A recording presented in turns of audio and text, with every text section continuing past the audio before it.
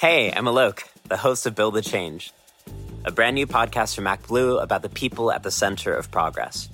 Join us on a journey across the country as we uncover stories about the everyday folks working together to build something bigger than themselves, real change. You'll hear from students in Appalachia advocating for LGBTQ-friendly books in their communities, healthcare workers providing telehealth abortions across the country, immigrant farm workers fighting for their safety in the blazing sun, and candidates in states with razor-thin margins. Listen to Build the Change now, wherever you get your podcasts.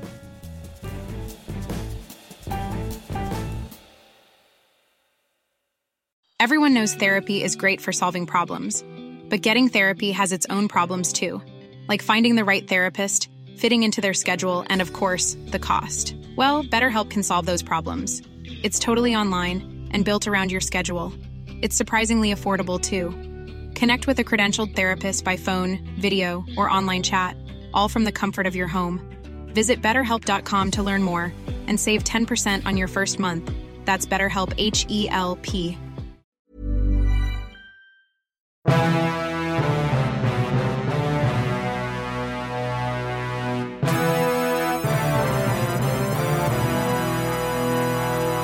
Welcome to Democracy-ish. I am Danielle Moody. And I'm Wajahat Ali.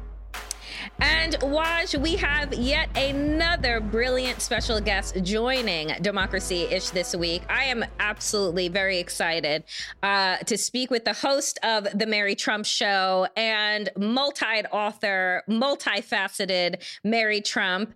Mary, I don't even know where to begin, to be honest. I don't know where to start. But let us start, I think, with the seventh hearing that we all watched this week. There were multiple bombshells that were dropped, and I know that we will get into a host of them. But you were watching live on your show with a bunch of some of my favorite friends and analysts. And I want to start off with asking, what were the things that stood out to you that really were just like, oh my God, no, he couldn't possibly have? Well, I have to be honest, and Danielle, it's great to be here. Thank you so much for asking me. I've been saying for a long time that nothing Donald does surprises me, and I think it shouldn't surprise anybody else at this point. But one thing about yesterday's hearing that I thought was interesting was the change in tone. It was more restrained. It was a little bit more cerebral. Especially in the first half when there were no live witnesses. But I thought it was a kind of nice, they kind of took the temperature down a little bit and just sort of got into the nuts and bolts, which I think was really effective. The only thing that surprised me, honestly, was when Representative Jamie Raskin, whom, as I said yesterday, nobody could possibly admire more than I admire him. Honestly. Right? For so many reasons. He spoke about whether that Donald was leading the Republican Party down this particular path, to which I say, no, no. They are so far gone that, and it's never been about him anyway, in some sense. He's a symptom of a long-standing disease that's been allowed to metastasize. And they don't need him anymore. They are down that path. So that was a sort of surprising misstep from Representative Raskin. And I guess the only other thing that, again, not really shocking, but surprising on its face, although it does make sense if you put it in the right context, was the fact that Donald allegedly directly contacted a witness, presumably to tamper with that witness. So I thought it was kind of funny. But two, I think it suggests that Donald, on the one hand, is quite terrified, and two, is entirely overestimating his ability to get out of the situation. And I think what that particular hearing revealed is what most of us knew, but it's still sobering and shocking that this violence was premeditated. From what we saw from the text messages, from Ali Alexander, from the video of Alex Jones, from Steve Bannon, from the right-wing MAGA swamp, that these folks were in some part coordinating with Trump's inner circle, that they were tipped off that January 6th was going to be the day, that folks like the Oath Keeper, a right-wing militia group, were preparing for violence, that the Proud Boys were there. They kept saying 1776. One of the former spokesmen of the Oath Keepers gave a testimony, and he said that's a violent militia that was preparing for an armed revolution. These people came there for a fight. They came there for a violent insurrection. So it wasn't a spontaneous day of. And I think that debunks, oftentimes we get, the zone is flooded with bullshit, Steve Bannon, to quote him, unfortunately. And it kind of undercuts that right-wing talking point that there was no violence there. There was just a bunch of folks there who were just, it was like angry and upset. No, they came with violent intent, and Donald knew about it and seemed to advance it and premeditate it. I think that's huge. And it kind of takes me, moving forward, Mary. You've written 2 books, best-selling books. The first book that you wrote was kind of the psychology of Donald, your uncle. We can't always choose who we're related to. It's true. You never can, actually. And I want to connect it to what you were saying, where the Republican Party is. It seems to me that this man was committed to bringing down democracy by any means necessary, even violence, to stay in power. And is the Republican Party now right there with him? Absolutely, they are. I've been saying for a long time now, especially when asked before the 2020 election, how bad can things get? I'm like, there's no bottom here. Mm-hmm. Especially if Donald loses, he's never going to concede. You have no idea how bad things are going to get. We're still there. Now, obviously, if he's somehow contained, that solves the problem. But if he's not, we are in no position to understand just how much worse it can be. And one of the interesting things we learned yesterday, besides how premeditated it was, how many people knew, including those witnesses who are now claiming they were on Team Normal, which is sorry, I was about to swear, which is a joke. You could swear here. Danielle swears all the time. Fucking joke, because I call them Team Complicit just because they, thought Sidney Powell was crazy. Well, no kidding. So there's nothing normal about their behavior either. It's the fact that Donald actually, in a rare move for him, was able to unite the Proud Boys with the Oath Keepers. 2 organizations that have never united to do anything before. So it just shows you how many people are willing, for many different reasons, I suppose, but Republicans, simply because they want power, are willing to make common cause with somebody as corrupt, incompetent, inept, and horrible as Donald Trump. So the only end in sight is if we can start holding people accountable. And I'm pretty cynical about that at the moment. I mean, you and me both.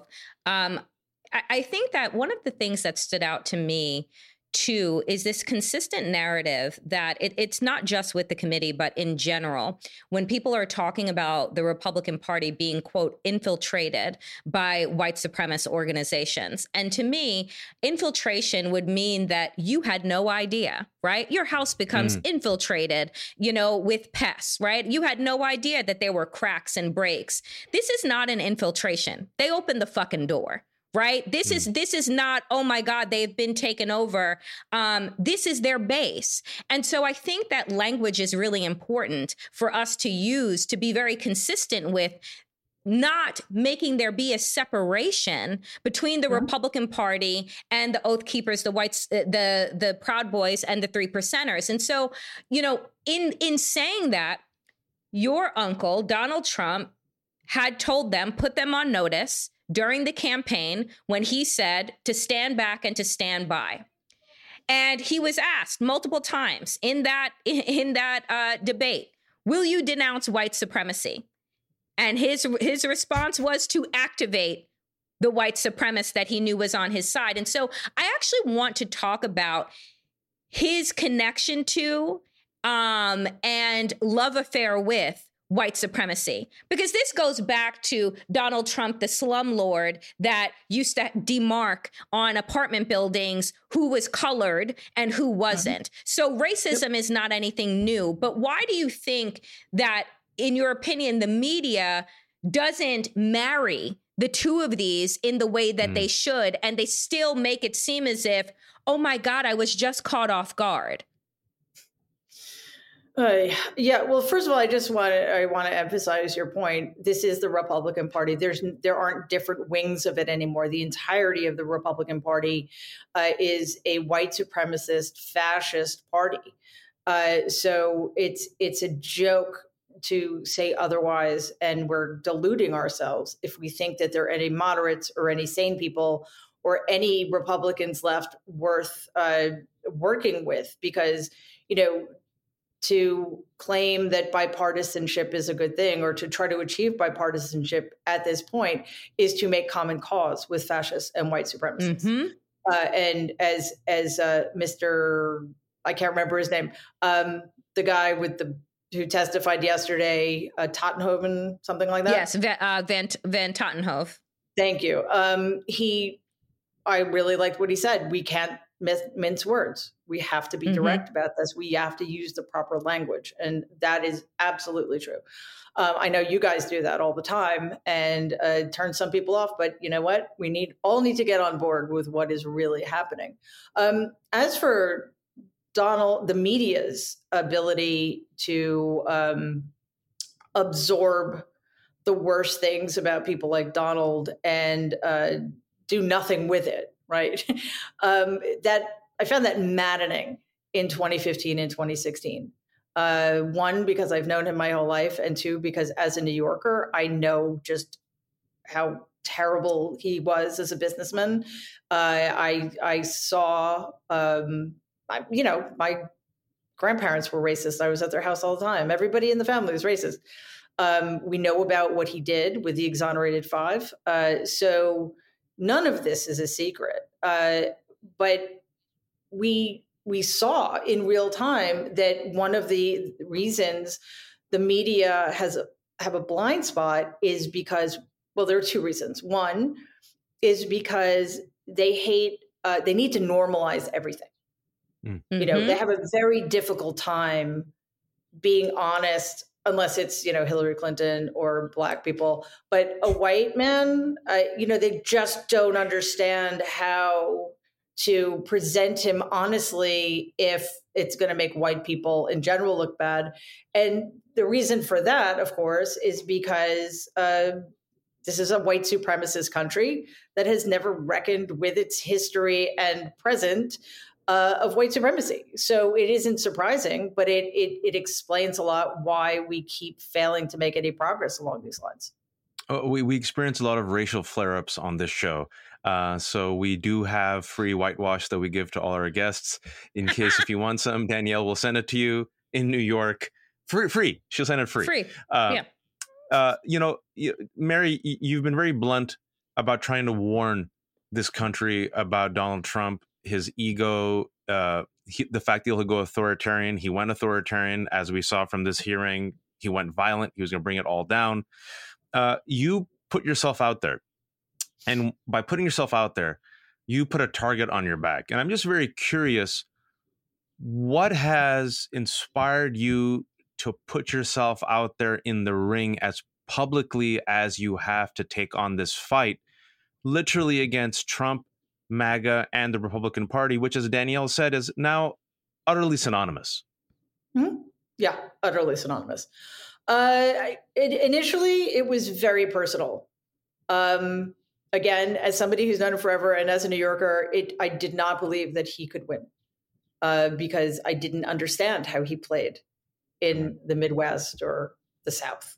I had no idea. I'd never watched The Apprentice because I'm not a masochist. I mean, I am, but just not in that way, So I didn't get it. And then I still don't believe he won legitimately in 2016. But when Hillary Clinton lost, I took it incredibly personally. which sounds ridiculous, I suppose, but because I just knew how bad it was going to be. I knew how bad he was going to be. The only thing I didn't quite realize was how bad the Republican Party was going to become, or reveal itself to be, I should say. So that was the impetus behind my working with the New York Times in 2017 and 2018. I handed over about 40,000 pages of documents that helped them put together a story that revealed the lie behind, Donald's claim that he was a successful self-made businessman. When in fact, my grandfather, over the course of Donald's lifetime, gave him like $410 million. Like even I could probably be successful. Yeah, but he screwed it up. I'm pretty sure a potato could be successful with $410 million. But Donald wasn't. So there you go. And then as 2020 approached, and this was at the height of COVID, which was, it's not especially in New York, but New York was just absolutely horrific here. I start from the Muslim ban to Charlottesville to his treatment of Black Lives Matter protesters and on and on and on. It became clear that he had to be stopped, and if I could do anything to help that happen, and also I have a kid, that's the most important reason, because for this country to head in the direction it's been heading, and for me to stand by and do nothing was unthinkable. I'm not suggesting that I would have a lot of influence or any even, but I felt at least I had to try, because people who voted for him in 2016 didn't have a lot of information. And if I could inform them about who this person was to the extent that I could, I needed to do that. I'm so glad that you brought up the fact that you don't believe that he won in 2016, because it is something that I had said many, many times, and many people have said many, many times. But of course, there was no investigation. There was no deep dive. We had the Mueller report. We had all of these things that showed us that you had help. You had foreign involvement. Not back. Right. Everybody's like, oh, turn the page. And here we are with a 6-3 Supreme Court that Mitch McConnell and Donald Trump handpicked. And so I guess here we are in this space. And I believe that all of us, the three of us, are in a way wanting to remain hopeful that there will be some accountability, because how do you have these series of hearings that just unveil everything that we already thought? Right? The lunch plate against the wall with ketchup coming down the sides of like the People's House. They're not here to harm me. Move the fucking mags. Like all of the things that we had envisioned in our mind happening in that White House, we now have concrete evidence and multiple interviews from his own staff about what happened in that White House. And so if there is an accountability, Mary, if the DOJ decides to continue doing what it is that they have been doing, which I'm very critical of Merrick Garland and the Department of Justice, because exactly. The fact that they were shocked by Cassidy Hutchinson's a testimony, and we're like, so what have you been doing for the last 18 months? But barring the Department of Justice actually acting, where do you see Trump going, over the next several months as we make the long march to 2024? I believe that it is his desire to run as a scam. It's a money-making scam, as everything else is that he does. But if he isn't indicted and there isn't anything stopping him other than Ron DeSantis, potentially coming on his heels, what do you think happens? It's a nightmare, but I think I just want to take a step back for a second and say that what worries me, and Waj and I have talked about this, is that Donald be held accountable, whatever that looks like, but nobody else is. Except maybe John Eastman, Rudolph Giuliani, whatever, these bit players who the fact that we even have to talk about them is just another reason to hate Donald. So that's a real concern. But it would be something, I guess. And if the DOJ doesn't do anything, that's potentially the end of American democracy, such as it is. But at least I think after these hearings, Donald will be considerably weakened. And I do think, I mean, I don't know if he's going to run it or not, but if he does, it's because he feels he needs to in order to avoid being indicted in other cases, or in order to avoid having to deal with all of this civil litigation that there is against him right now. So I think failing accountability for everybody who is involved, and that includes over 150 Republican congresspeople. I think the best case scenario is Donald is weakened but doesn't realize it because he's incapable of that. Ron DeSantis challenges him and either weakens Donald as a general election candidate or wins, and then Donald spends the rest of his life trying to destroy Ron DeSantis, and the whole party just kind of implodes. But I don't know. That sounds nice. That's like the best case scenario. The best case scenario I've heard thus far. But I feel like it's like poster for Aliens versus Predator. You know, they fight, we lose. Like everyone loses, right? Because it could be because DeSantis is on his heels. The latest polls came out that show like 2/3 of Americans, as a result of these hearings, like hold Trump accountable, like think he committed fraud, think it's all bullshit, think like hold him responsible for January 6th. And if it's DeSantis versus Trump, even if Trump is held accountable, Mary, this is my concern, that suppose Trump is held accountable. I'm also very doubtful, just looking at the molasses pace of freaking the Justice Department and the fact that we're seeing the Fulton County DA be more aggressive, Fannie Wilson, than, you know, Merrick Garland, and the fact that no one cares about the illegal activity with Stormy Daniels. Remember that one? The illegal campaign contribution, or the obstruction of justice and the tax fraud, and we could go on and on and on.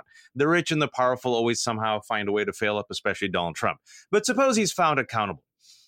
My fear is that the DeSantis, and we've talked about this before, DeSantis and others like Elise Stefanik realize the Trump playbook and the Trump personality wins.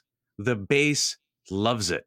We can win with voter suppression, gerrymandering, a little bit of cheating, but that type of Trumpian mindset, look at Elise Stefanik, complete 180 of personality. Now she's like female Trump. So even if he is held accountable, it seems that DeSantis will simply be the new avatar of Trump, but a less self-destructive one. And then what does that say? And forget the party. I want your take on this. You're a psychiatrist. What does that say about America? Actually, I'm a psychologist. Sorry. You can't prescribe, but whatever. It's fine. Close enough. Unfortunately, I can't prescribe meds. But I'm not a practicing psychologist anyway, so I can't even give anybody therapy.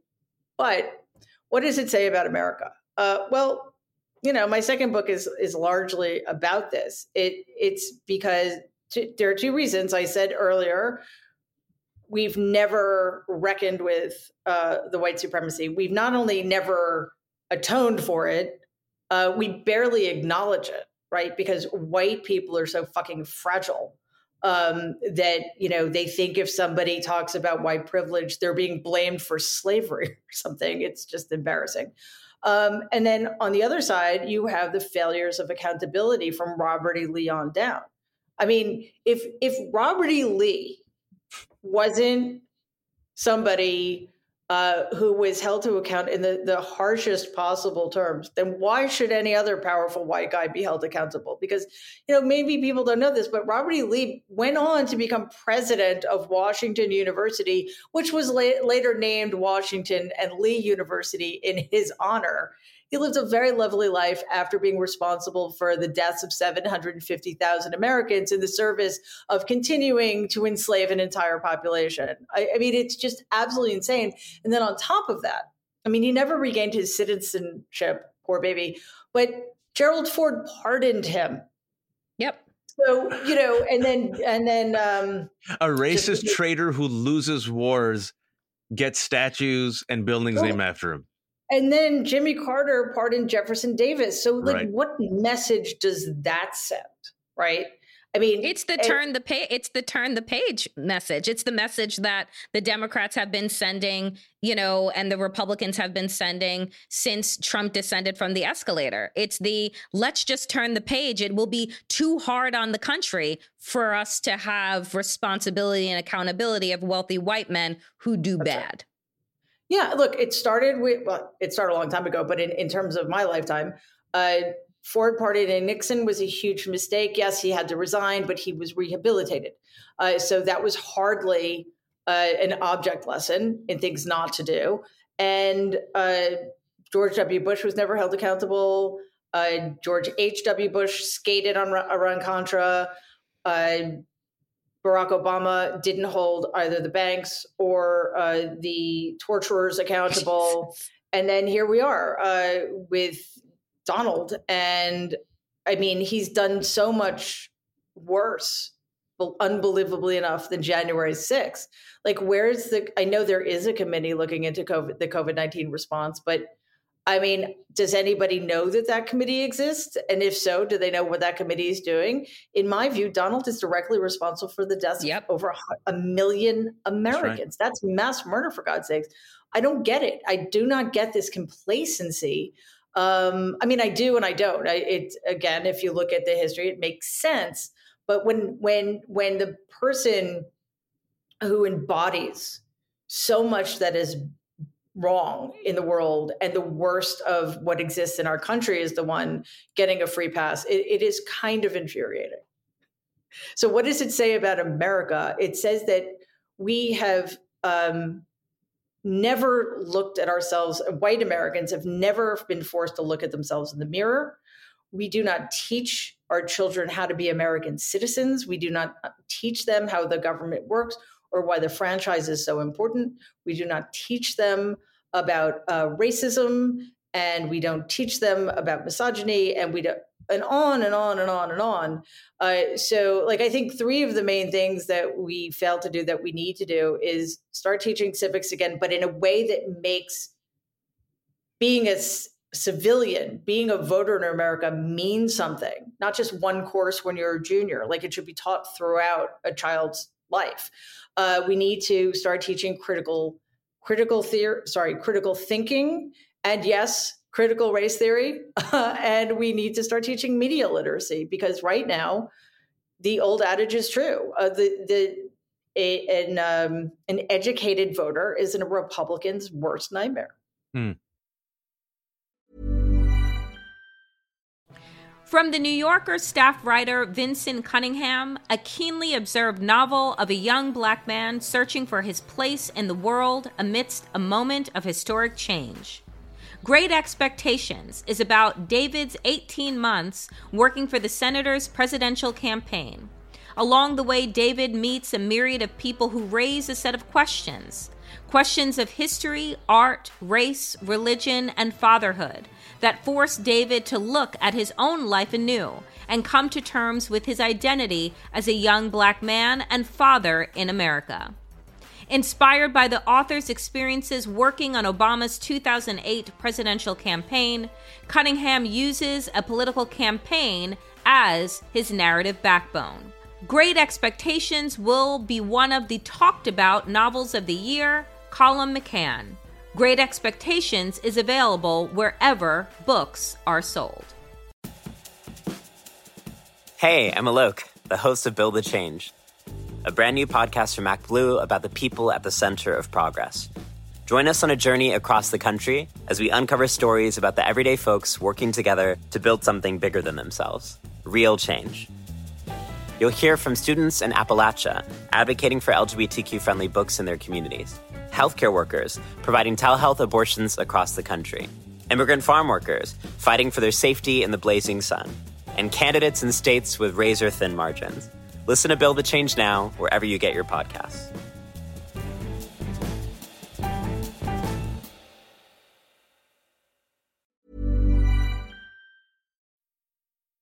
And I think, an educated citizenry is the Republicans' worst nightmare.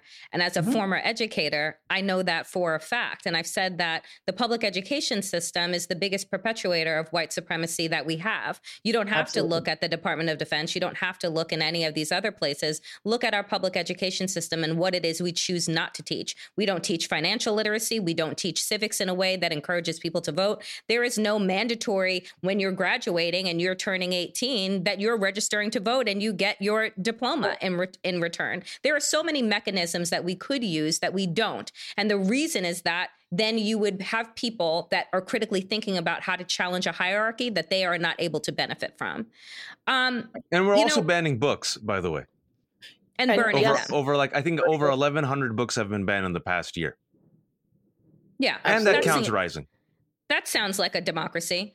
Mary, one of the pushbacks that Waj and I get, together and separately, as people who do think critically, who do challenge the status quo, is that we're bringing too much attention to what this current administration isn't doing. And by virtue of that, we're going to be the reasons why democracy falls.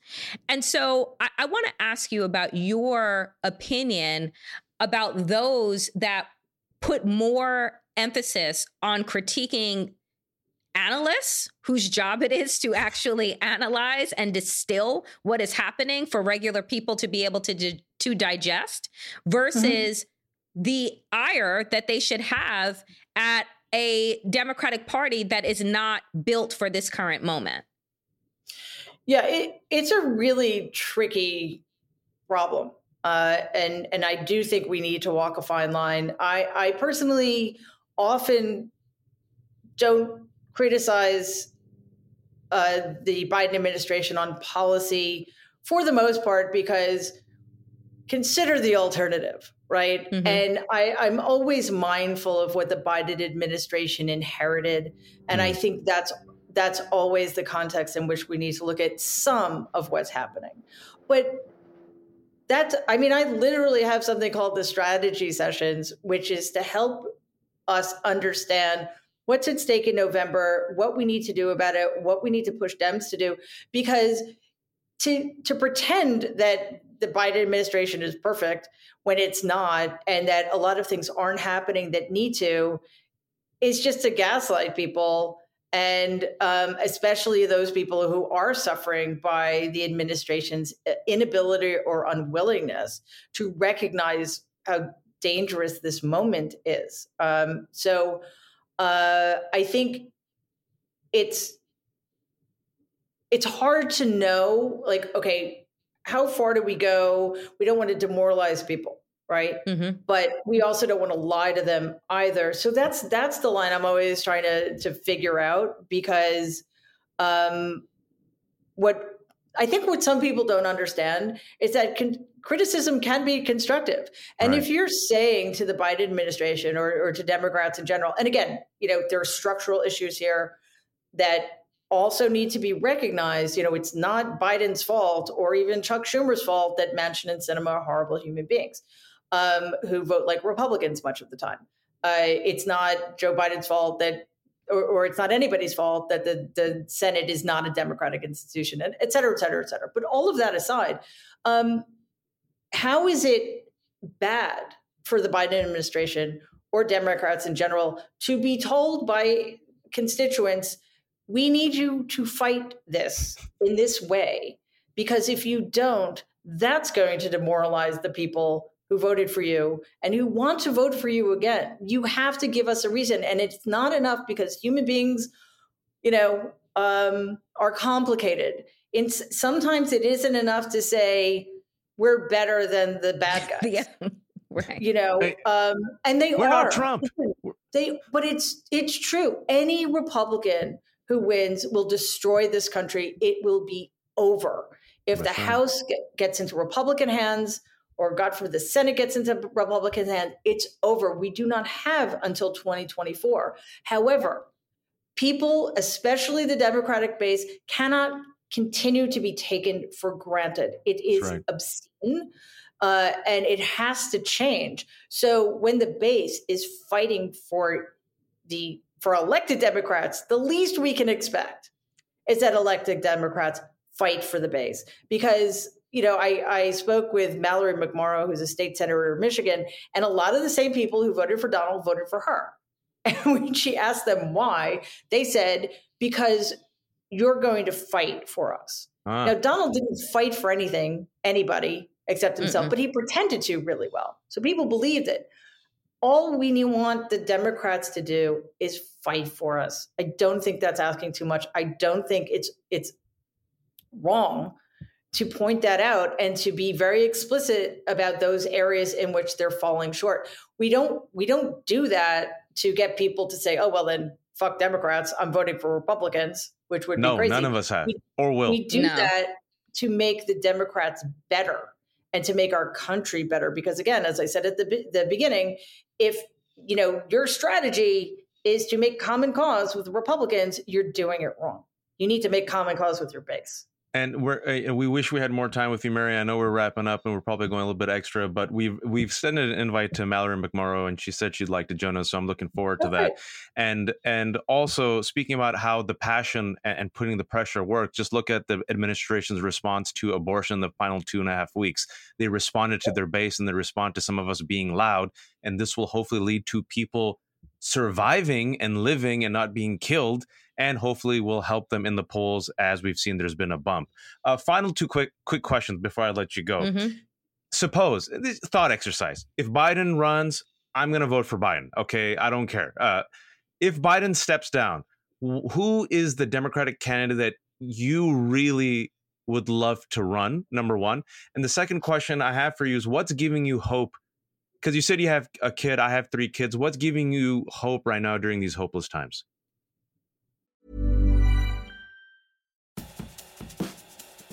Hey, I'm Alok, the host of Build the Change, a brand new podcast from MacBlue about the people at the center of progress.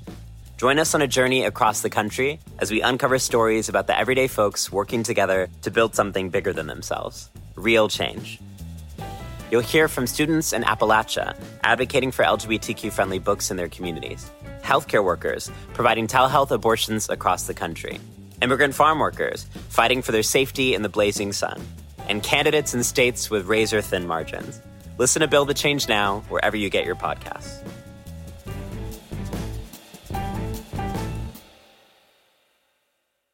Hey, folks, I'm Mark Maron from the WTF Podcast, and this episode is brought to you by Kleenex Ultra Soft Tissues, your ally to help tackle your allergy symptoms this season. I love the change of seasons, but nobody loves pollen and all those other things floating in the air that make you sneeze during this nice weather. Kleenex Ultra Soft Tissues are hypoallergenic and allergist approved, so fight back against watery eyes and runny noses without worrying about irritating your skin. For this allergy season, grab Kleenex and face allergies head on. Okay. You like those two? You like those two questions? One like the two last questions are like the weightiest, but I like that one. Yeah, I know. Let's see. Because you trap them. That's how you trap them, Danielle. You're like, damn, now I have to answer this. What did I sign up for? As for the first question, I have to be completely honest with you. I'm not going to answer. I'm not going to answer it because unless and until Joe Biden says he's not running, he's the candidate. I support him. I'm voting for him. I think it's way too early. He hasn't even been president he's been president for a year and a half. Yes. I'm completely laser focused on 2022. And, I'm happy to have that conversation down the road. But right now, I want to focus and just support him and be critical of him when necessary and his administration. But it's just too far away from me right now. As for what gives me hope, listen, my kid is 20. What we have done to Gen Z is just unspeakable between climate change and gun violence and fascism and all that stuff. So just, knowing that, I ruined politics for her. You could probably imagine why. But I spoke to her recently and she said all of her friends who were not the most politically engaged people are really paying attention now post Dobbs decision. Good. And to see her caring as much as she does and understanding how important it is, especially since, again, I completely ruined politics for her, or Donald did, I don't know, is really heartening. And I kind of feel like if they're willing to stay in this fight, then I have no right to get tired or to be defeatist about anything. So that does give me a lot of hope. We love that. Folks, thank you for listening to Democracy-ish. I'm Danielle Moody. And I'm Wajahat Ali, and you can catch Mary Trump on The Mary Trump Show and buy her 2 best-selling books. The latest is called The Reckoning. Thank you so much, Mary.